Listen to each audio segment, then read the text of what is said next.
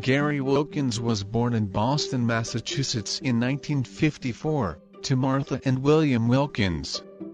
After graduating with honors from Brown University in 1974, majoring in computer science, the Wilkins family moved to Texas and worked in the Houston area, where the family has lived since the late 70s.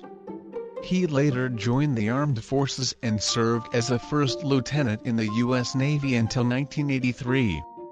During his youth, his father was very stern and cold. With many years in the Navy under his belt, he always expected perfection from Gary. He had two other siblings. They were his older brother Ben and his twin sister, Jody. Gary was a very mild-mannered child. He was obedient to his parents and had a great love for computers. However, his father was stern and strict. He wanted to push him to do more manly things like playing football or hunting. Gary had no interest in these activities. However, his father always wanted his sons to be exactly like him. One day, his father took Gary to his room and began to yell at him about his incessant work on computers. "Son, you need to work harder. Take charge and be a man. Don't let me see you act like a sissy, tinkering all day." Gary did everything his dad asked of him, but nothing came out right. It was a hard time for Gary because he had become so used to spending all his time thinking about how he could impress his father. One night, after dinner, he had just finished his homework. On his desk, he did a peculiar display on his desk. He placed the computer and toy army men surrounding it. He called the computer Master Control and he tried to reenact how a king is in command of his castle. "One day, I shall reign supreme." He laughed, but suddenly he heard a voice whisper, "Indeed, you shall be ruler of darkness." Gary became startled. As he looked around, who was there? He asked, but no answer. He shrugged it off and then he got out his little toolbox and started working on his computer. He was having so much fun, he wasn't aware of his father entering his room. His father looked at him and said to him in a harsh tone, "What did I tell you?" Immediately, he angrily slid off all of his computer hardware and tools off of his desk. He grabbed him by his chin holding it tight and said, with his angry, shaky eyes, "You know you have your own life ahead of you, don't be a weakling." Then he let go and he continued, "Be a man, go out, play some sports, do push-ups and for God's sakes, get a girlfriend." And he stared at him for a good 10 seconds, then he left his room and slammed the door. Shaken, Gary just sat there and he took those words in. Because, in his mind he was trying to figure out what he was going to do. He wondered what his dad wanted him to do. If he had to do this for him. He did it for his life. But he had to do it for his dad to make him proud of him. He knew he could never get back to his usual life. It's time to make a decision. So he had to give him some reason. Gary decided to do it. He decided that he was going to be somebody. Then Gary summed up his courage and tell his father sitting in the living room with his face in the paper, "Dad, you are right, I will be somebody and I shall rule an army someday." His father looked at him with sympathy on his face. He took off his glasses and told him, "Son, it first starts up as a thought in your head, but if you can dream it, you can achieve it, son, but don't become crazy."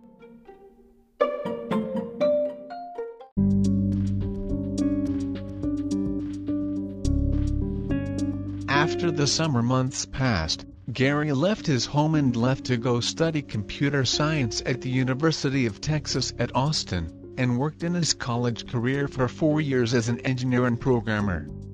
His work experience included design of the Intel 128IC Centium Z systems. When he started working at Central Networks, he noticed the computers were primitive and so he just could not stand their technology, so he decided to quit.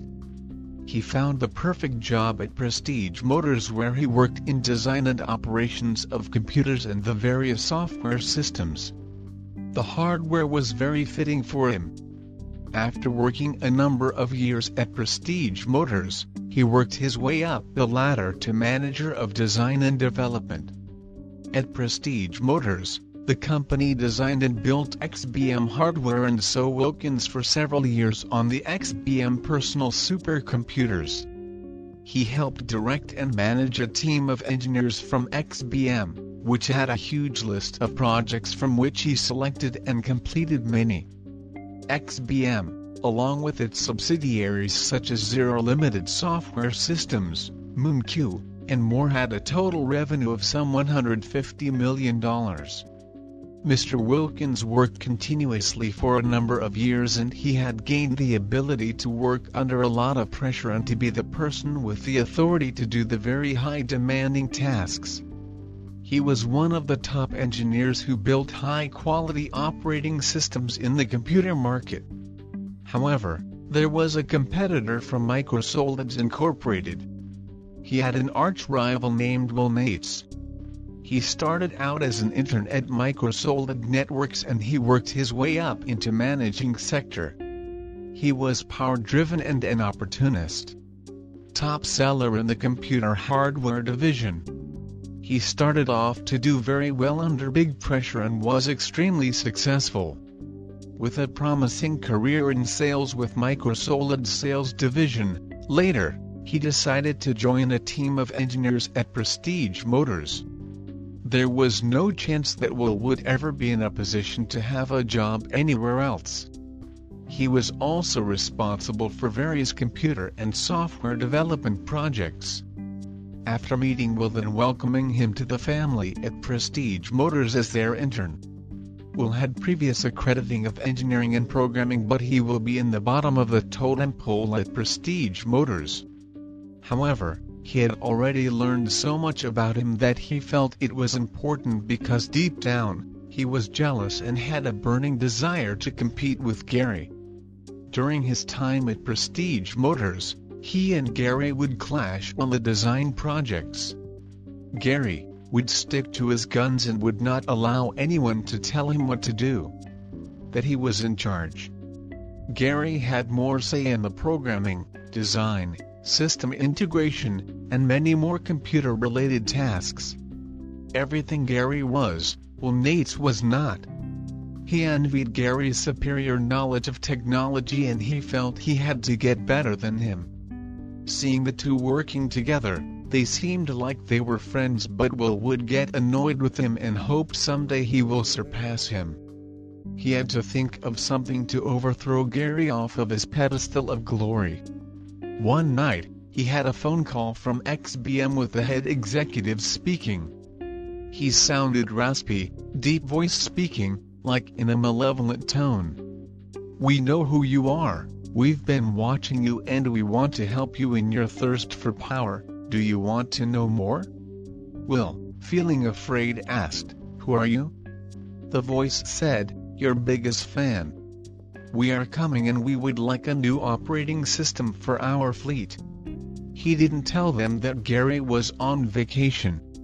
Will pointed them towards Gary before he signs any kind of agreement. The mysterious XBM executive agreed. So they took his advice and they were on their way to pay Gary a visit in Texas. Will laughed at this opportunity and tried to reach Gary, knowing he would be on vacation. So he called him and just left him a message about XBM coming to see him. Them not knowing Will was only an intern with the company, they had asked him to sign a disclosure agreement and that he had to agree to keep XBM plan a secret. Not a soul. They said they were looking for a new operating system and they wanted to check out what Gary had to offer, and that they will be coming in by the middle of the week.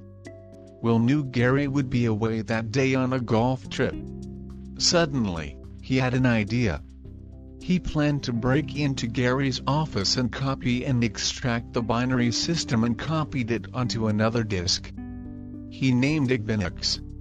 He took out and copied the commands of the entire operating system and tweaked it to create his own. However, there was one more code he could not break, and it was Gary's signature, In it was a mystery he encrypted, and there was no way Will could copy it, so he left it alone and took the rest of the program with him.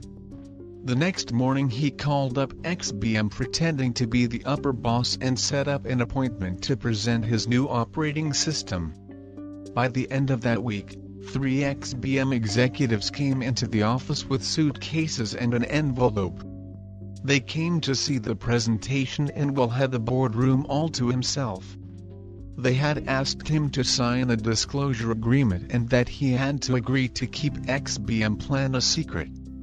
Will asked them if they paid Gary a visit first. They replied in the negative, and they were eager for him to take this opportunity to sign the agreement.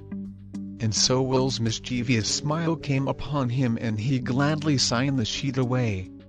Meanwhile, when Gary came back to work, he saw his office had been broken into. Who is responsible for this? He huffed and he went storming around through the office. Gary had no clue that Will was behind all of this. He checked all of the offices, until his secretary relayed a message for him to be summoned to the boardroom for a quick meeting. He rushed to the meeting room, and there they were. Will and the XBM executives were chatting. Will was showing his latest work, Binux. "Oh, hey there Gary, welcome. I'm very glad you could join us, we were expecting you." Gary was not pleased, his teeth began to show signs of anger. He noticed the Binux operating system looked so identical to his own Unix and that it wasn't possible for anyone else to have it. "What did you do with it?" Gary hissed. Will says, "What are you talking about?" Then Gary came up to Will and grabbed him by the collar and asked again, "What did you do with my Unix disk?" Then the executives asked him to show them his Unix system to see if it is any good. Will handed him over the original disk, and then Gary let go of him and he inserted it into the computer. "There you go, it's all right here." The executives liked Gary's Unix system, so they agreed to take both with them.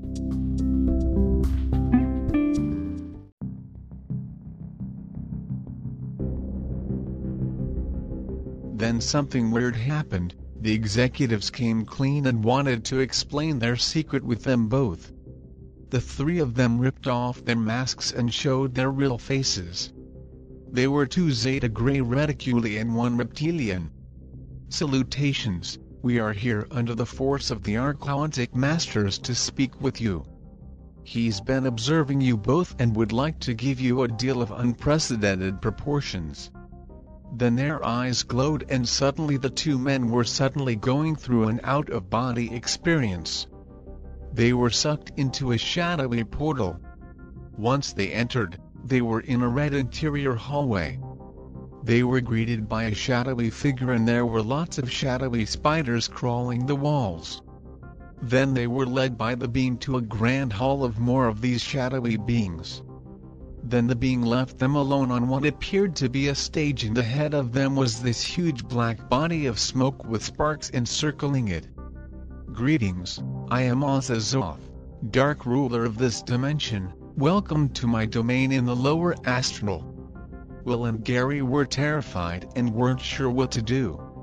It continued to speak, "We've been watching you, we like to be a part of you and extend our powers throughout the galaxies. All you have to do is just create an army out of your technologies, show them that this artificial intelligence is more powerful than you could ever think. Let us integrate our dark powers with your technology and become anew. Then you will have unprecedented power."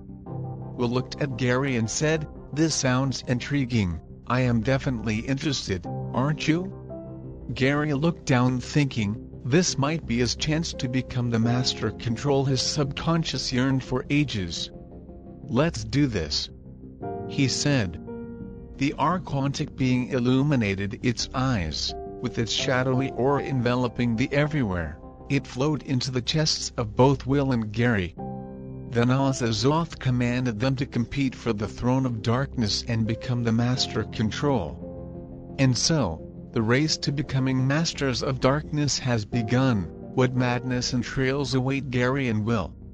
Who will take the crown of Master Control and claim the throne of darkness? Find out, until the next episode, on Stories Out of This World.